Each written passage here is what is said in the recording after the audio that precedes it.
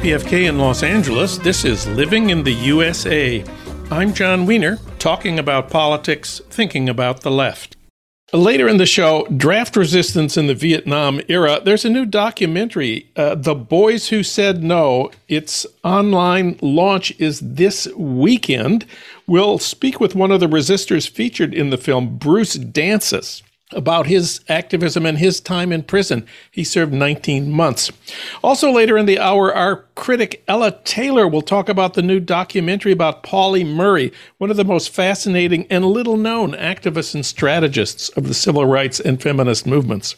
But first, what's the best strategy for Democrats in 2022 when the historic odds are against them for holding the House, and 2024, which right now is not looking good for the House or the Senate or the presidency?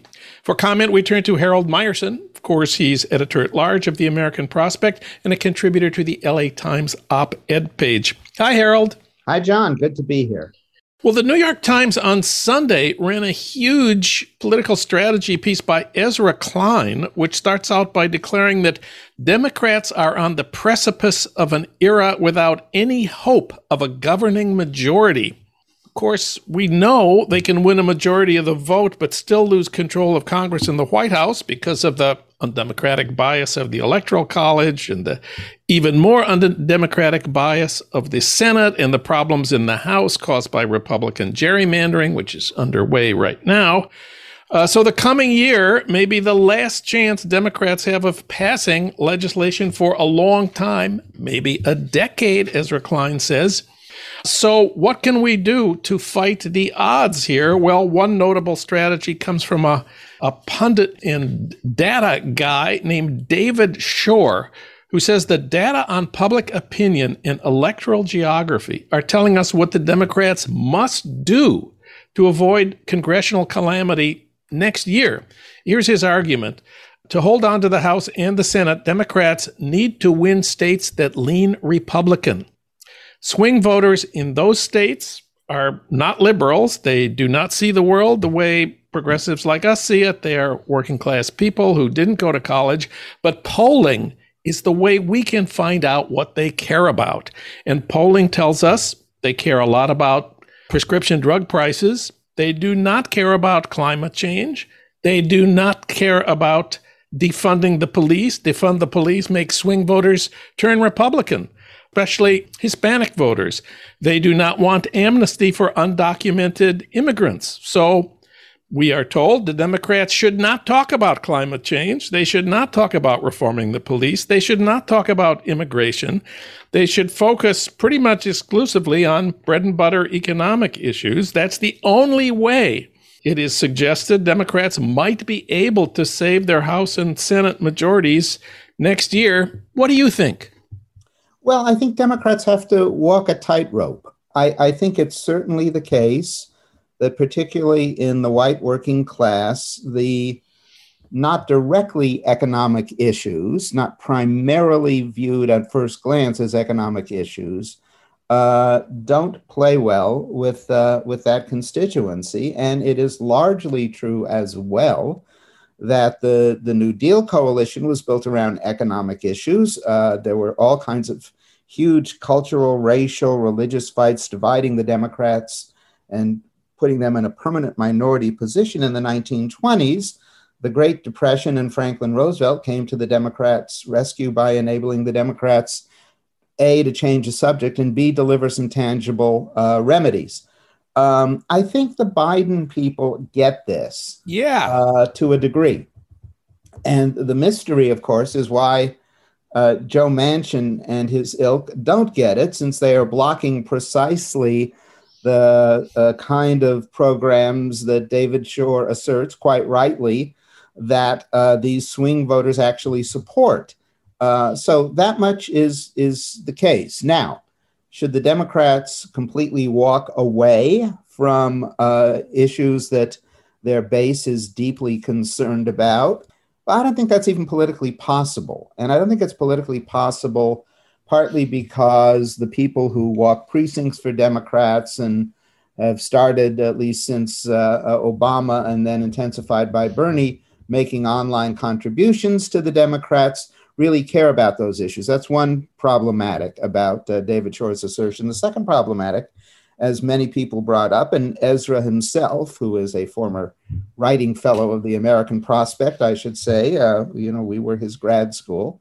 As Ezra notes, it is not the case that Republicans will cease discussing these issues just if the Democrats do.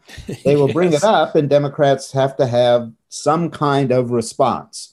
So I think David Shore is right in terms of the thrust of Democratic messaging, but I don't think it's even possible to abandon some of those other issues. Now, that said, some of those other causes, most Democrat, in some instances, most elected Democrats didn't actually support. Certainly defunding the police, which in the current state of affairs with violent crime rates rising is clearly an electoral non-starter. No Democrat ran on abolish the police. Yeah. No Democrat ran on defund the police. If you look at AOC's website or any of the other members of the squad, none of them say abolish the police or defund the police. Right. And, the position basically has to be reform the police and give their what should be social work responsibilities to actual social workers, not to cops. I think that's a tightrope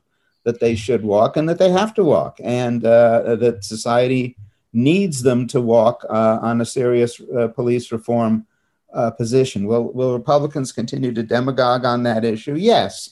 But, the Democrats aren't without offense, and assuming something actually passes in terms of the Build Back Better bill, they can go after the Republicans for opposing universal pre-K and childcare and negotiating prices down on drugs and offering extending Medicare to vision and hearing and dental and all of that. So it's not as if the Democrats will lack an offensive punch, assuming that they can actually persuade a handful of their own to go along with that. And how did the Democrats manage to flip the Senate seats in Georgia and Arizona? How did Biden manage to win back Wisconsin, Michigan, and Pennsylvania? He has a strong economic program, but he also talked about climate, immigration, and reforming the police. He did indeed. And remember, the Democrats aren't running against themselves. They're running against the Trumpified Republican Party. That complicates the Republicans' chore. And that basically means that a lot of swing voters who might not be voting Democratic, this was certainly the case in 2020, when confronted with the option of Donald Trump, or some Donald Trump lookalikes, decided to vote Democratic. And so, it's a more multi-factor situation than those who only read David Shore and don't go beyond that might conclude. On the subject of the Trumpified Republicans, also in the news, there's a group of Republicans who have declared they will support Democrats in the upcoming elections when those Democrats face Trump-endorsed Republicans. They're led by Christie Todd Whitman, who was the Republican governor of New Jersey in the 90s and worked in the Bush administration as EPA administrator after that. For starters, they said they would endorse and work for Mark Kelly, running for re-election for the Senate in Arizona. What do you make of this move? Well, I actually don't think this marks a huge departure from what's been going on for the last several years. Certainly conservative intellectuals, a lot of them have basically endorsed this proposition, including neocons like Bill Kristol, including old-line conservatives like George Will, who said he was voting Democratic in 2020. And I don't know that the Democrats would have fared as well as they did in 2020 had not a number of Republicans whose politics were kind of like Christie Todd Whitman's, or even to the right of Christie Todd Whitman's, were already voting that way. So, it's helpful, but I don't know that it's really all that new. I mean, we had the Lincoln Project of political consultants for the Republican Party, many of whom were well to the right of Christie Todd Whitman, who were already working against the Trump ticket in 2020. Yes, and it would be nice if we had some higher profile current Republicans who are not Christy Todd Whitman, which is really a name from the past. Yes, it is. It is. It's a little like Grover Cleveland. So, yeah. Elsewhere in the news, there's a headline in the Washington Post: a record number of workers are quitting their jobs. This is something you follow. What's the story there? Well, yeah. I mean, the all-time record, at least since the government has been charting this, was set in August with 4.3 million workers quitting their jobs. This is an unusual thing to happen during a recovery. It was in the recovery, workers, get their jobs and keep it. But this was also a record percentage for in 1 month. About 3% of American workers quit their jobs. And then the Post broke it down by sector. And no surprise, workers in the jobs that, pay little, in which you have not great control over your hours, and which you are continually meeting with all kinds of people at a time when the pandemic has not gone away, those sectors had the highest quit rate. It was 7% in restaurants. It was 5% in retail. Those were the two highest sectors. As I've argued before, I think we're seeing sort of how a nation that is almost entirely non-union in the private sector, how it goes on strike. These are workers who don't have voice in the workplace because management has denied them the option of having a union. So their alternative is exit, to use the two options first stated by this great social scientist Albert O. Hirschman. And they're exiting. The parallel to this is where there are unions, they're beginning to revive the strike again, which has pretty much been a dead duck ever since Reagan busted PATCO and fired all the air traffic controllers in 1981. Unions stopped striking because employers then were really saying, okay, go ahead, strike, we'll fire you and we'll get a whole new workforce, or we'll get you back at much reduced wages and benefits. So we're seeing this even now, the union of everyone who's behind the camera on movie sets or TV sets or streaming sets, if there are streaming sets as such, are now set to go on strike on Monday, on midnight Monday. IATSE, the 60,000 member union that has contract with all Hollywood studios, said they're walking because their pay has been in decline since the TV seasons got much shorter and streaming came and went, and their hours are more irregular and their benefits are more irregular. And darn it, they just want a larger piece of the pie, including and their other complaint, which as a resident of LA, I'm familiar with. Yeah. When they work, they have to work like 14-hour days, for 20 days in a row, and it's killing them. Yeah, and you hear this again. That interestingly enough is the battle cry of the Bakers Union, which has struck Nabisco and is now striking Kellogg's all across the nation. I mean, the Bakers, it's the Bakers, Confectionery, Tobacco Workers, and Grain Millers Union, which I have to confess, in my 35 years or so of writing about unions, I have never written about. But they have now escalated just in the last 3 months. They've waged three, first at one place, then at 5 factories, and now under Kellogg's, a nationwide strike because, yes, they too are working these crazy hours and they don't want it. And so, America historically produces more, I think the technical economics term is shit jobs, produces more shit jobs as a percentage of the entire job market in the country than any other advanced economy, certainly more than in Western Europe and Canada and Australia and so on, and Japan. And in those jobs, or even not in those jobs, but in jobs that just really ask people to keep crazy hours or hours that keep changing, that sort of thing, you're seeing a revolt. You're seeing, we're mad as hell and we're not going to take it anymore, to repeat rather than coin a phrase. And finally, We've got to talk about the news from Texas. Elon Musk announced he's moving Tesla from Northern California to Austin, and he made that announcement just about the same time that Governor Greg Abbott issued an order banning private employers from requiring employees to get the COVID vaccines. The day after that, Tuesday, American Airlines and Southwest Airlines, which are based in Texas, said they would not follow the governor's order. They would defy Texas Governor Greg Abbott. And they were joined by ExxonMobil, Chevron, and JP Morgan Chase. We used to complain about ExxonMobil, Chevron, JP Morgan Chase. All the time. So what do you make of this new split in the ruling class? Well, it's kind of fascinating, and it mirrors a kind of larger rift in the Republicans' historic base, which has always included big business.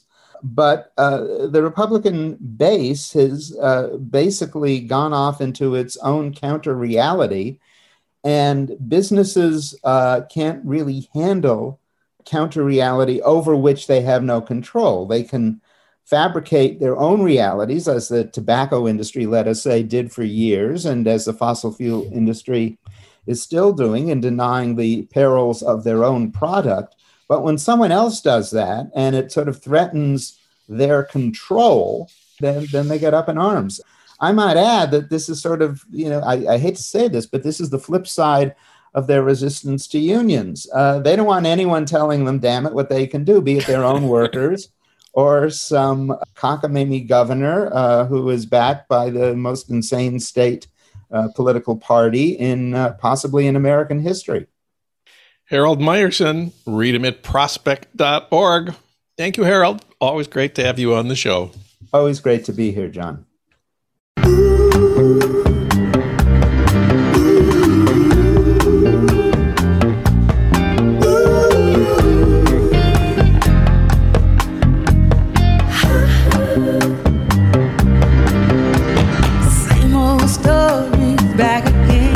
It's the same old story. This is Living in the USA, and I'm John Wiener, talking about politics, thinking about the left.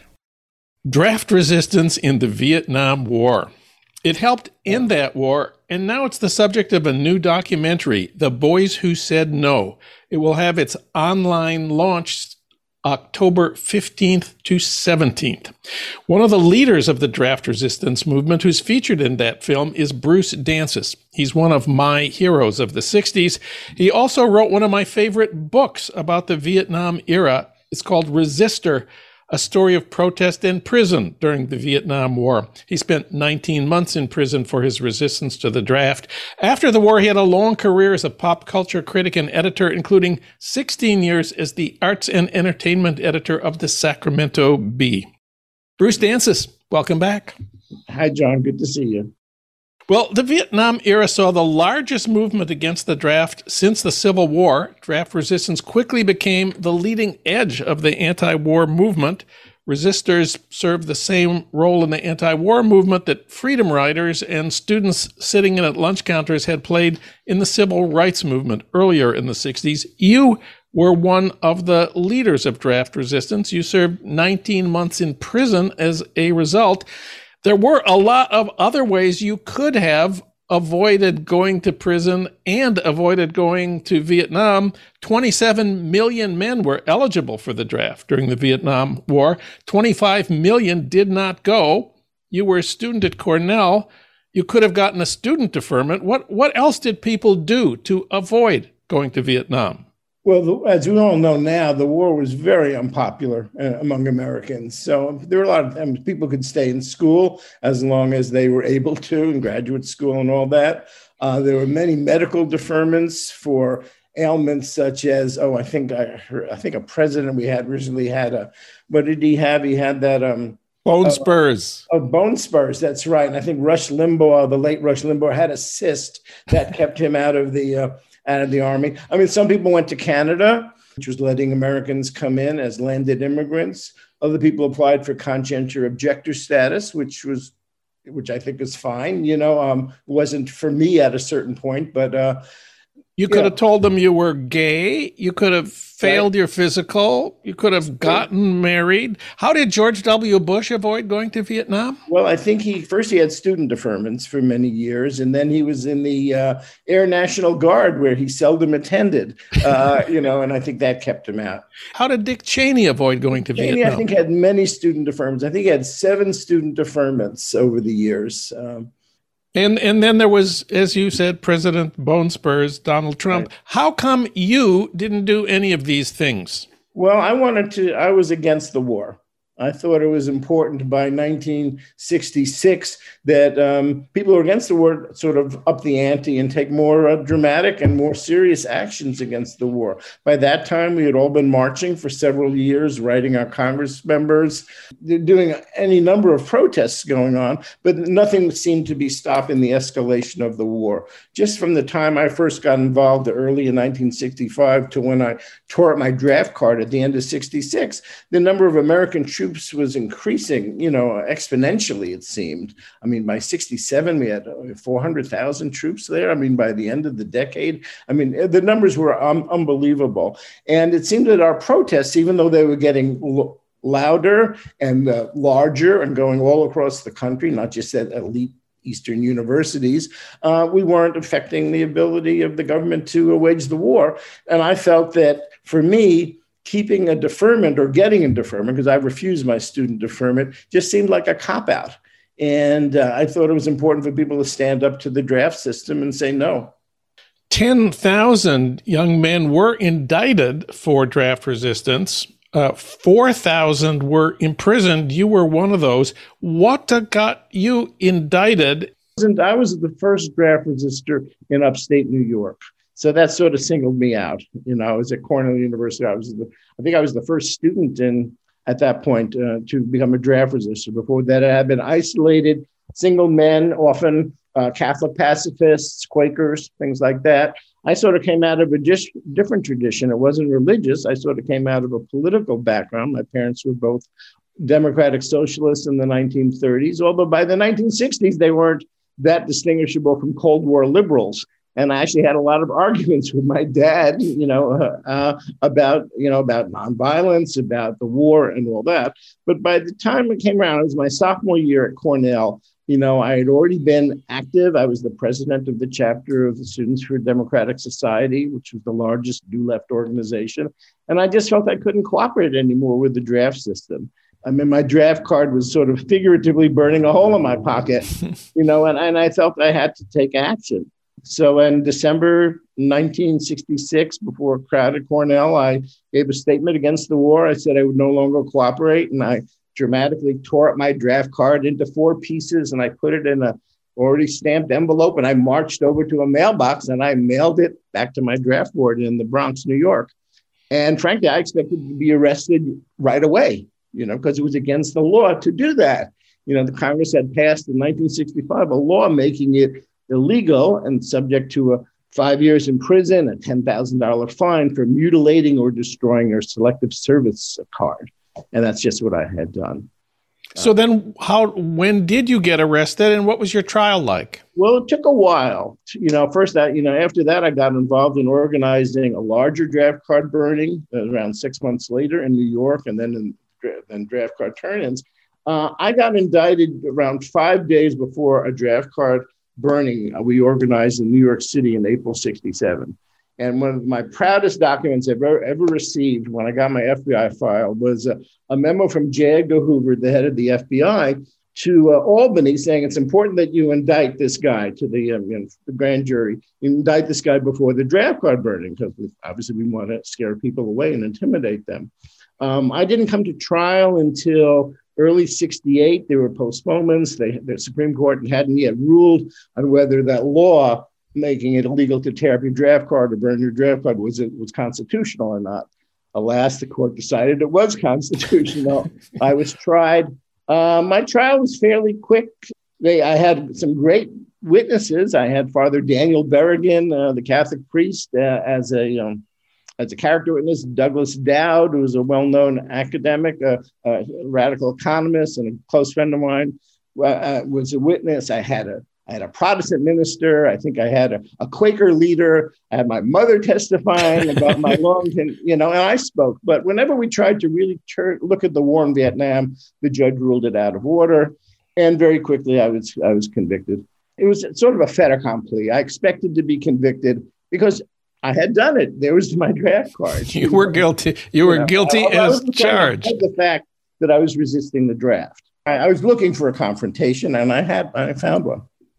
Then you went to prison. What was it like for young middle-class college kids like you to spend more than a year in federal prison alongside people who were, I don't know, what should we call them? Ordinary criminals. It was different, that's for sure. Well, I was sent to Ashland, Kentucky, which is quite a distance away from New York City, where I'm from, or from upstate New York. And I think clearly it was to try to remove me from my contacts. By the time I went to prison, it was already May 1969.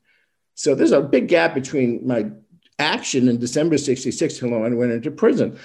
I was sent to a medium security prison. It wasn't a prison farm like some people went to, but they had barbed wire fences and gun towers and electrified things. But it was a small prison. It was mostly guys under 30, around 500-600 people. I'd say a lot of the people who were in prison were in there for car theft, drugs, mail fraud, things like that. When I first got there were only around 6 other draft resistors, although I think our numbers peaked at around 12. I have an ability to get along with most people. I can play basketball pretty well. That helped. Just treating other people as human beings and treating other people, decently, even if they might have a tattoo on their arm with a swastika on it, didn't mean they were necessarily going to hate me because I was Jewish. That was just what they did as a rebellious action on their part. In prison, you get assigned a job. My job was as a teacher. So I was helping guys get their GEDs or learn to read or do basic math, which they needed to do to get paroled. So I got along with most people. It also helped. We formed a group in prison we called the Family. This is 69 and 70s. This is the age of Woodstock. So we sort of had an alliance between the more political inmates and hippies, and both black and white political inmates. And our group, the Family, we sort of pooled our resources. We got paid, 20 cents an hour for our work. So we were able to buy cookies for that, and hot chocolate or coffee or things like that. But we also had some muscle in our group. My best friend was a bank robber who had been a wrestling champion in Pennsylvania. One of our guys in the Family was in for, I think, federal assault on an assault on a federal narcotics officer, and he was around 6'3", 250. So we had some strength and muscles. I can't say, look, nothing bad ever happened to me in prison. I was never assaulted by any other inmates or guards, but it was scary. I'm not a very big guy. Prison definitely keeps you on your toes all the time, especially until you get used to the place and you find out who your friends, who aren't your friends. I was cautious about that, but, I survived. And after, I'd say, the first month or so, you could see I can do this time. It's not that bad. It's not great. I wish I wasn't here, but, I tried to stay in touch with what was going on in the movement at the time and in the war and all that, and just trying to do my time. And when I got out, I was going to rejoin the movement, which I did, which around the time I met you. It was right after I got out of prison. Right? Yes. So now there's this documentary, The Boys Who Said No. It's an award-winning film, which has its online launch October 15th to 17th. boyswhosaidno.com. Yeah, that's one way to get there. That's the main website, and there's a place you can click to buy tickets. I think they cost $12. To be able to screen the film over the weekend, and also watch a live panel discussion that takes place at 5 p.m. on Sunday, the 17th. That's 5 p.m. California time, which will feature some of the people who were in the movie who are far more famous than I am. Well, let's talk about some of those people and what they were doing then. I guess the most famous is probably Joan Baez is in your film. Joan Baez, was from the first time I ever met her, I've ever heard her sing, was involved in the civil rights movement. And she sung at the March on Washington in 1963. And she was a longtime pacifist, and she obviously and easily joined the anti-war movement. She coined the phrase, for better or worse, girls say yes to boys who say no. And she clearly identified with the movement. And then she ended up meeting and marrying one of the leading West Coast draft resistors, David Harris, who helped organize the resistance. He had been a student at Stanford. I think he was even the student body president. And he was involved in organizing. At the same time, we were organizing a draft card burning in New York. People were in the West Coast were trying to organize a future draft card turn-in.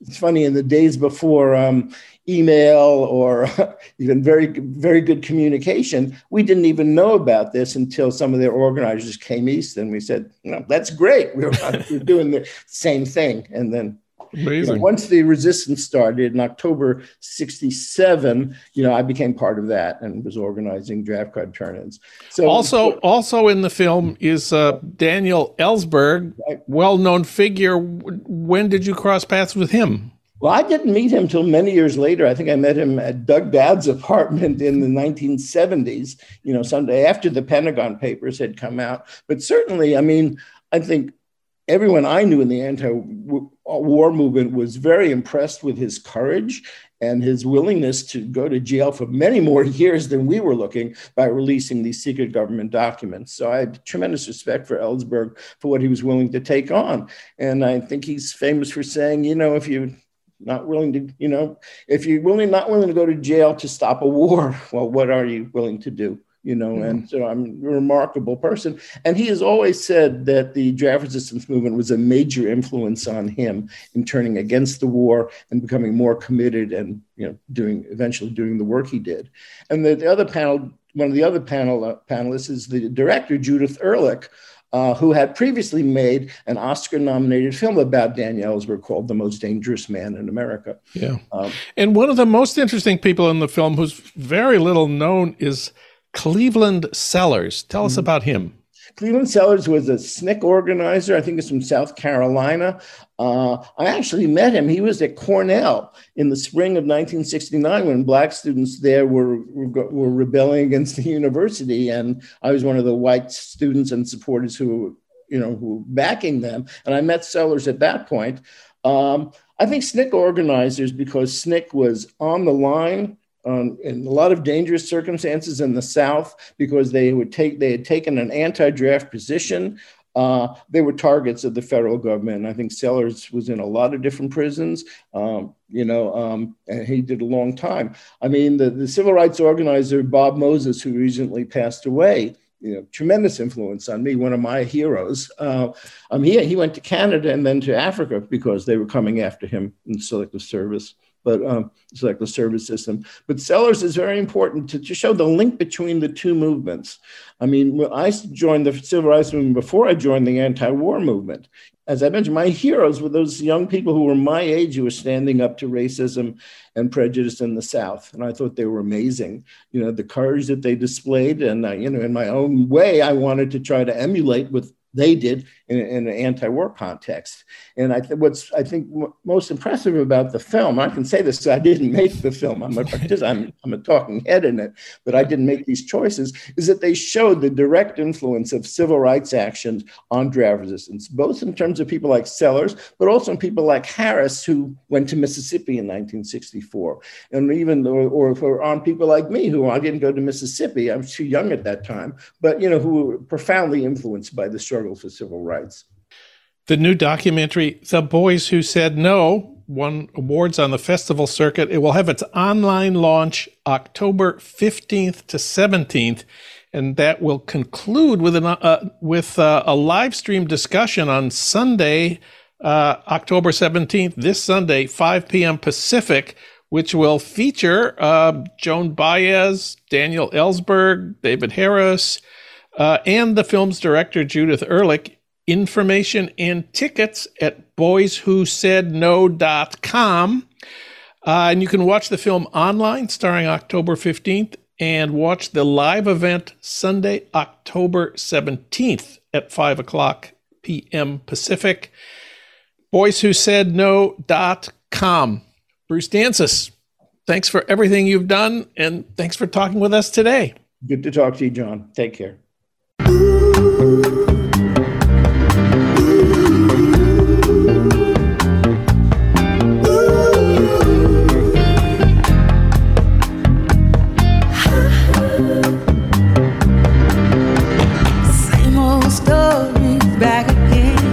It's the same old story. This is Living in the USA, and I'm John Wiener, talking about politics, thinking about the left. Now it's time to talk with Ella Taylor about TV and film. Of course, she's a longtime film critic and writer whose work has appeared in the New York Times, the LA Weekly, and at NPR.org and other places. She also teaches at the USC School of Cinema and at Art Center in Pasadena. We reached her today at home in Santa Monica. Ella, welcome back. Thank you, John. Glad to be here. Well, I want to talk first about the documentary My Name is Pauli Murray. It's playing now on Prime Video. It's about a civil rights activist and feminist legal strategist, a remarkable person who most people don't know anything about. Tell us about My Name is Pauli Murray. Yes, myself included, until I saw this movie, although I gather that there have been several academic books written about her by historians. The film is made, it's worth noting, by Betsy West and Julie Cohen, who also made the documentary about RBG. And that's significant. I had mixed. That movie was an enormous success. It ran away with the box office because RBG is so well loved. I had misgivings about it because it fell into that trap that admiring documentaries do, which is to turn RBG into a saint, a species that does not exist in the human race, in my experience. And it wasn't really necessary because she's done lots of good work. So it was a very pop, likable film, but it had some notable gaps in it. There is no way to portray Pauli Murray as a saint. She had a great deal to contend with in her life, and the conditions of that life were not really conducive to becoming a paragon. And that is exactly what makes this movie so much better than the RBG movie, although it certainly is an homage, as you Americans say, homage, as we say. It's not, it doesn't gloss over the weaknesses that made her something less than a diplomat in her struggles for civil rights and other forms of justice, notably women's rights, in the way that RBG, who I think was a strategist and a diplomat.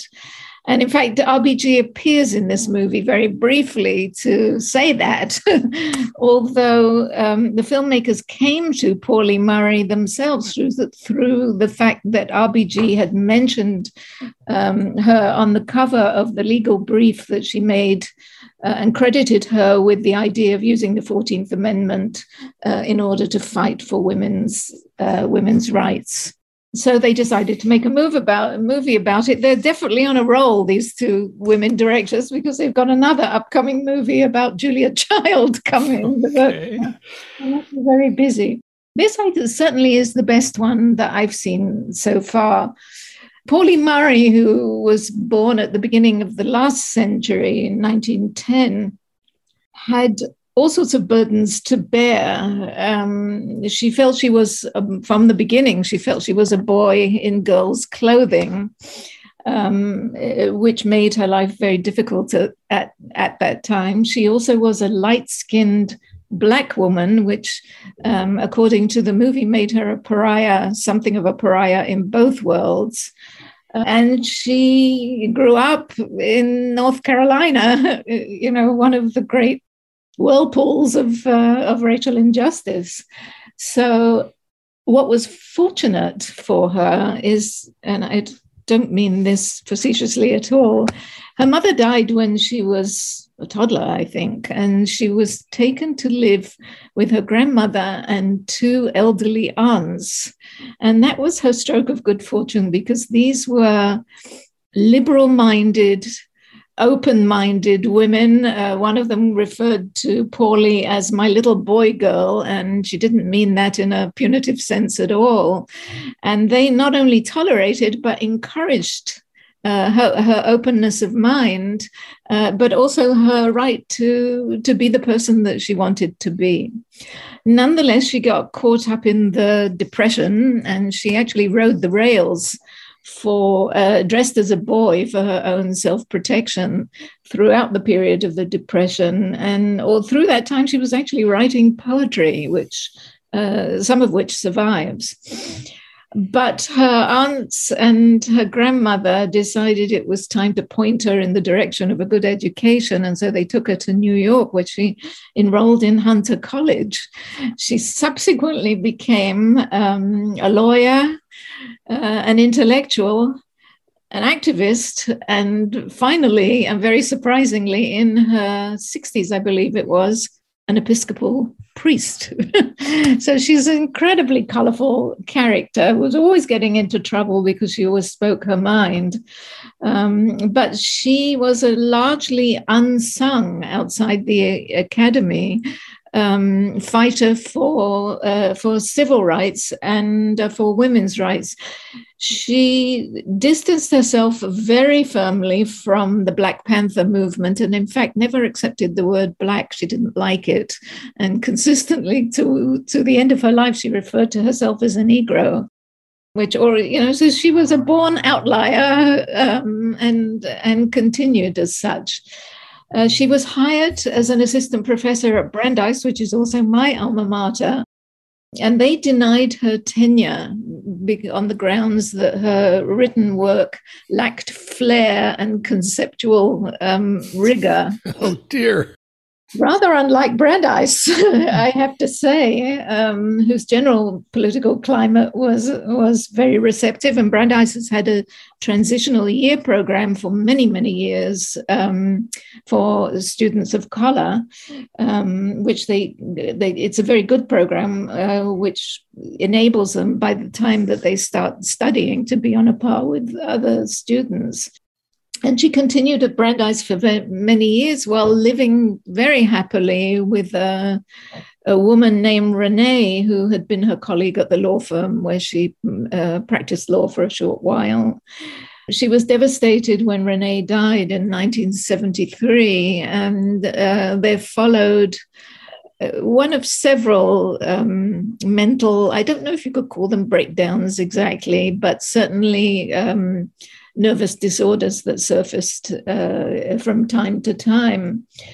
But she roared back and became an Episcopal priest. And the film itself has lots of footage of her talking to an extremely articulate woman, or as she increasingly saw herself, man, even though she was a vocal proponent of women's rights. She wrote her autobiography during this period, and now she's emerging from the shadows.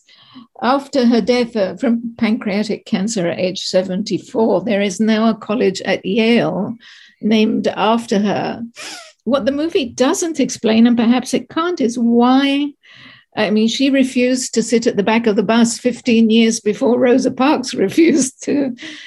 So it's that would be, I think, an interesting question that they might have followed up more closely, is the peculiar way in which some people come to the forefront of media coverage and others of them do not. And she was certainly no shrinking violet, but I think she protected her privacy to a great degree.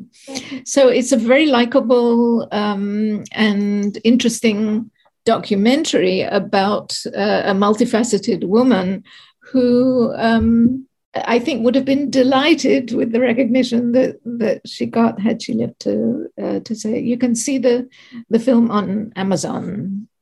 My name is Paul E. Murray, playing now on Amazon Prime Video. Now for something completely different, can you recommend a film that is not about a neglected hero of the civil rights and feminist movements? Well, it's certainly a film with a decided feminist bent, but although it's decided, it's very subtle because the film is made by Mia Hansen-Løve, a French director who I'm a great fan of her movie. She's already made 6 other movies, and now she comes to us with Bergman Island. It's kind of a drama and a comedy, and has all sorts of. She's not one to be bound by genre boundaries. It's about a couple who come to the island of Faro, where Ingmar Bergman filmed his most famous films from the 1960s, Persona, and I'm not sure if Smiles of a Summer Night was shot there, but a number of movies were, and I think maybe even scenes from a marriage.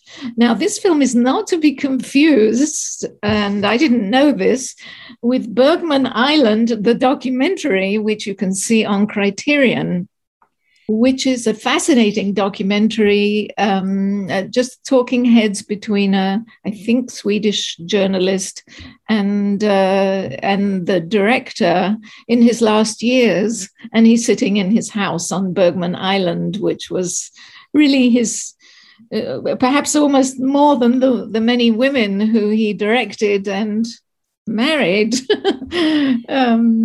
was the muse for his creativity. And I think that Mia Hansen-Løve has relied quite heavily on the documentary for certain scenes in the movie. But this is something different. It's a drama about a filmmaking couple. He is played by Tim Roth, who is one of the most phlegmatic actors in the world, and he's playing a very phlegmatic film director here. Yes. Has lots of recognition and so on.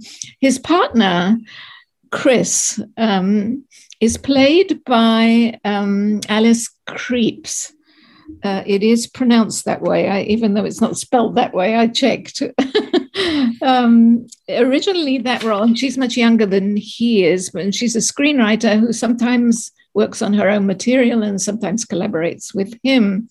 Originally, that role was supposed to have been played by Greta Gerwig, the actress and director. She directed Lady Bird and Little Women. And I'm very glad that she wasn't available, not because she's not a good actress, but because she looks and acts like an ingenue, whereas Vicky Krieps, who you may remember from Paul Thomas Anderson's Phantom Threads as the young muse that captivates Daniel Day-Lewis. And she's just a lovely presence. There's something ethereal and otherworldly about her, but at the same time, she's very strong-minded. Her hair is a complete mess. There's nobody rushing to do her makeup in between. She's just perhaps a stand-in for Mia Hansen-Løve. They have they arrive at the island each of them to write their projects either together or separately. There's clearly a lot of affection between them. But as time goes on and they spend this time on the island much more separate than they ever imagined they would. It was filmed on location on Faroe Island, which is gorgeous. But where Ingmar Bergman was inspired by its austere wildness, Mia Hansen-Løve shoots it as a much more lyrical place with its own serene beauty after his death. As time goes on, we begin to see the tensions in this partnership, and you can see why Hansen-Løve is both very keen on Bergman and also takes issue, because what she does in the course of this movie is she does an end run around Bergman, who of course made his films primarily about women, but not always very sympathetically, and it becomes the young woman's story. It takes a left turn from a kind of lyrical realism into the story that the young woman is writing. And her character is played by Mia Wasikowska, the young Australian actress who's very good. And this young woman is although she appears to have a partner now who's not there. She has come to the island for a wedding, but also with an ulterior motive to reconnect with the young man that she fell in love with when she was much younger and with whom she has lost touch. He is played by the extremely dishy and very good actor Anders Danielsen Lia, who was in the marvelous film called Oslo, August 31, in which he played a drug addict. He's an extraordinarily magnetic screen presence. And this is the story of their ambivalence, how they drop in and out of care for each other over the course of 3 days as they attend this wedding. That sounds like a lot to handle and also very little. And in some ways, because it's not a plot-heavy movie. Most of it, is dialogue in beautiful settings. There's some very funny parts of it. They run into some locals when they get lost on the island and ask for directions to Ingmar Bergman's house. And these 3 locals say to them, "Never heard of him. We don't know." Apparently, this really happened to Bergman in real life, is that the islanders fiercely protected his privacy by pretending they had no idea who this person was. And it's very delightfully dealt with in the movie. And so the movie turns into a kind of meditation on art, life, and particularly in ambivalence and ambiguity and uncertainty in intimate relationships between men and women. Whether it is relevant or not that Mia Handsome-Love was, for many years, lived with the celebrated French director Olivier Assayas, with whom she has 2 children, I cannot say, although I would love to. But the story in itself is just handled very beautifully, very subtly. The acting is wonderful, and you come away with this kind of wistful sense. It doesn't have much to do with Ingmar Bergman's most celebrated movies like Persona, but it has a lot to do with Scenes from a Marriage, which obviously was an influence on it. And there's one scene where the bridegroom at the wedding launches into this absolutely vitriolic attack on Ingmar Bergman because he overstated what a terrible background he has. It's also very funny. And how his parents used to run into Ingmar Bergman at the grocery store and found him really unpleasant. And she has a comeback to this, which I won't repeat here, but is really quite wonderful. So that in addition to the story of this relationship and what will become of it, which is also somewhat ambiguous, they have a small daughter who is figured into the equation, is also full of loving but critical allusions to Bergman as well. I just loved it. Bergman Island, the new fiction film, not to be confused with the older documentary, opens this Friday at theaters in Los Angeles, including the Landmark on Pico and several Laemmle theaters around town.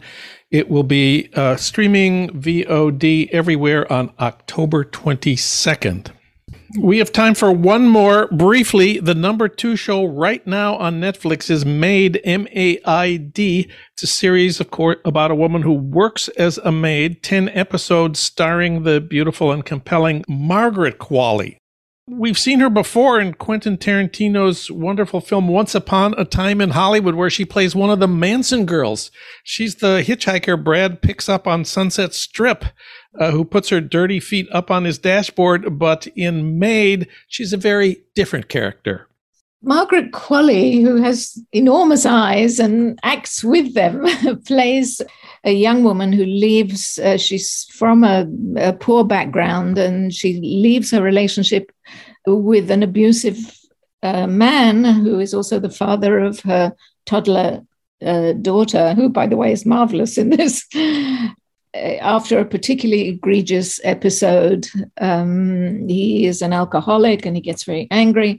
She leaves. And the rest of the series is about the way in which you can fall off a cliff so easily when you are suddenly plunged into poverty. So there's a lot of very good stuff. It's directed by John Wells, who's a well-known director. There's a lot of good stuff on the mounting pressure on this young woman as she tries to negotiate the red tape so that she can prove that she's entitled to a home and benefits. And they deal with that very, very well. It's done in a dramatic way, so it's not dull at all. It's very well acted. And Margaret Qualley is the daughter of the actress Andie MacDowell, who plays her bipolar mother in this series. Yes. Now, I'm a great admirer of Andie MacDowell, and I really admire the fact that she's let her marvelous hair go gray. But she is so overdoing this bipolar mother that after a while, you really just want to shoo her off the screen. Made immensely successful is based on a book by Stephanie Land. It was a best-selling memoir called Made, Hard Work, Low Pay, and a Mother's Will to Survive. The 10 episodes are the whole book, so they say there's going to be no second season, despite the fact that it's one of the biggest hits on Netflix. So we've talked about My Name is Pauli Murray, a new documentary streaming now at Amazon Prime Video, and Bergman's Island, the new fiction film opening Friday at theaters in Los Angeles, including the Landmark on Pico and Laemmle theaters around town, streaming October 22nd. And Made, a 10-part series streaming now on Netflix. Ella Taylor is our film and TV critic.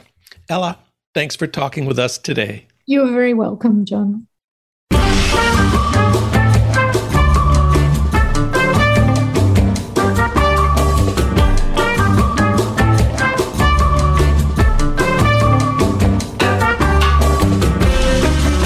That's it for today's Living in the USA. Our sound editors are Will Broughton and Alan Minsky. Our social media maven is Renee Reynolds. KPFK's programming traffic director is Matt Perez. Thanks as always to Ry Cooter for our theme music, Mambo Sinuendo. Living in the USA is recorded and produced at our Blythe Avenue studios in Los Angeles. If you miss part of this show or any of our recent shows, you can listen online anytime you want at livingintheusapod.com. I'm John Wiener. We'll be back next week talking about politics, thinking about the left, and living in the USA.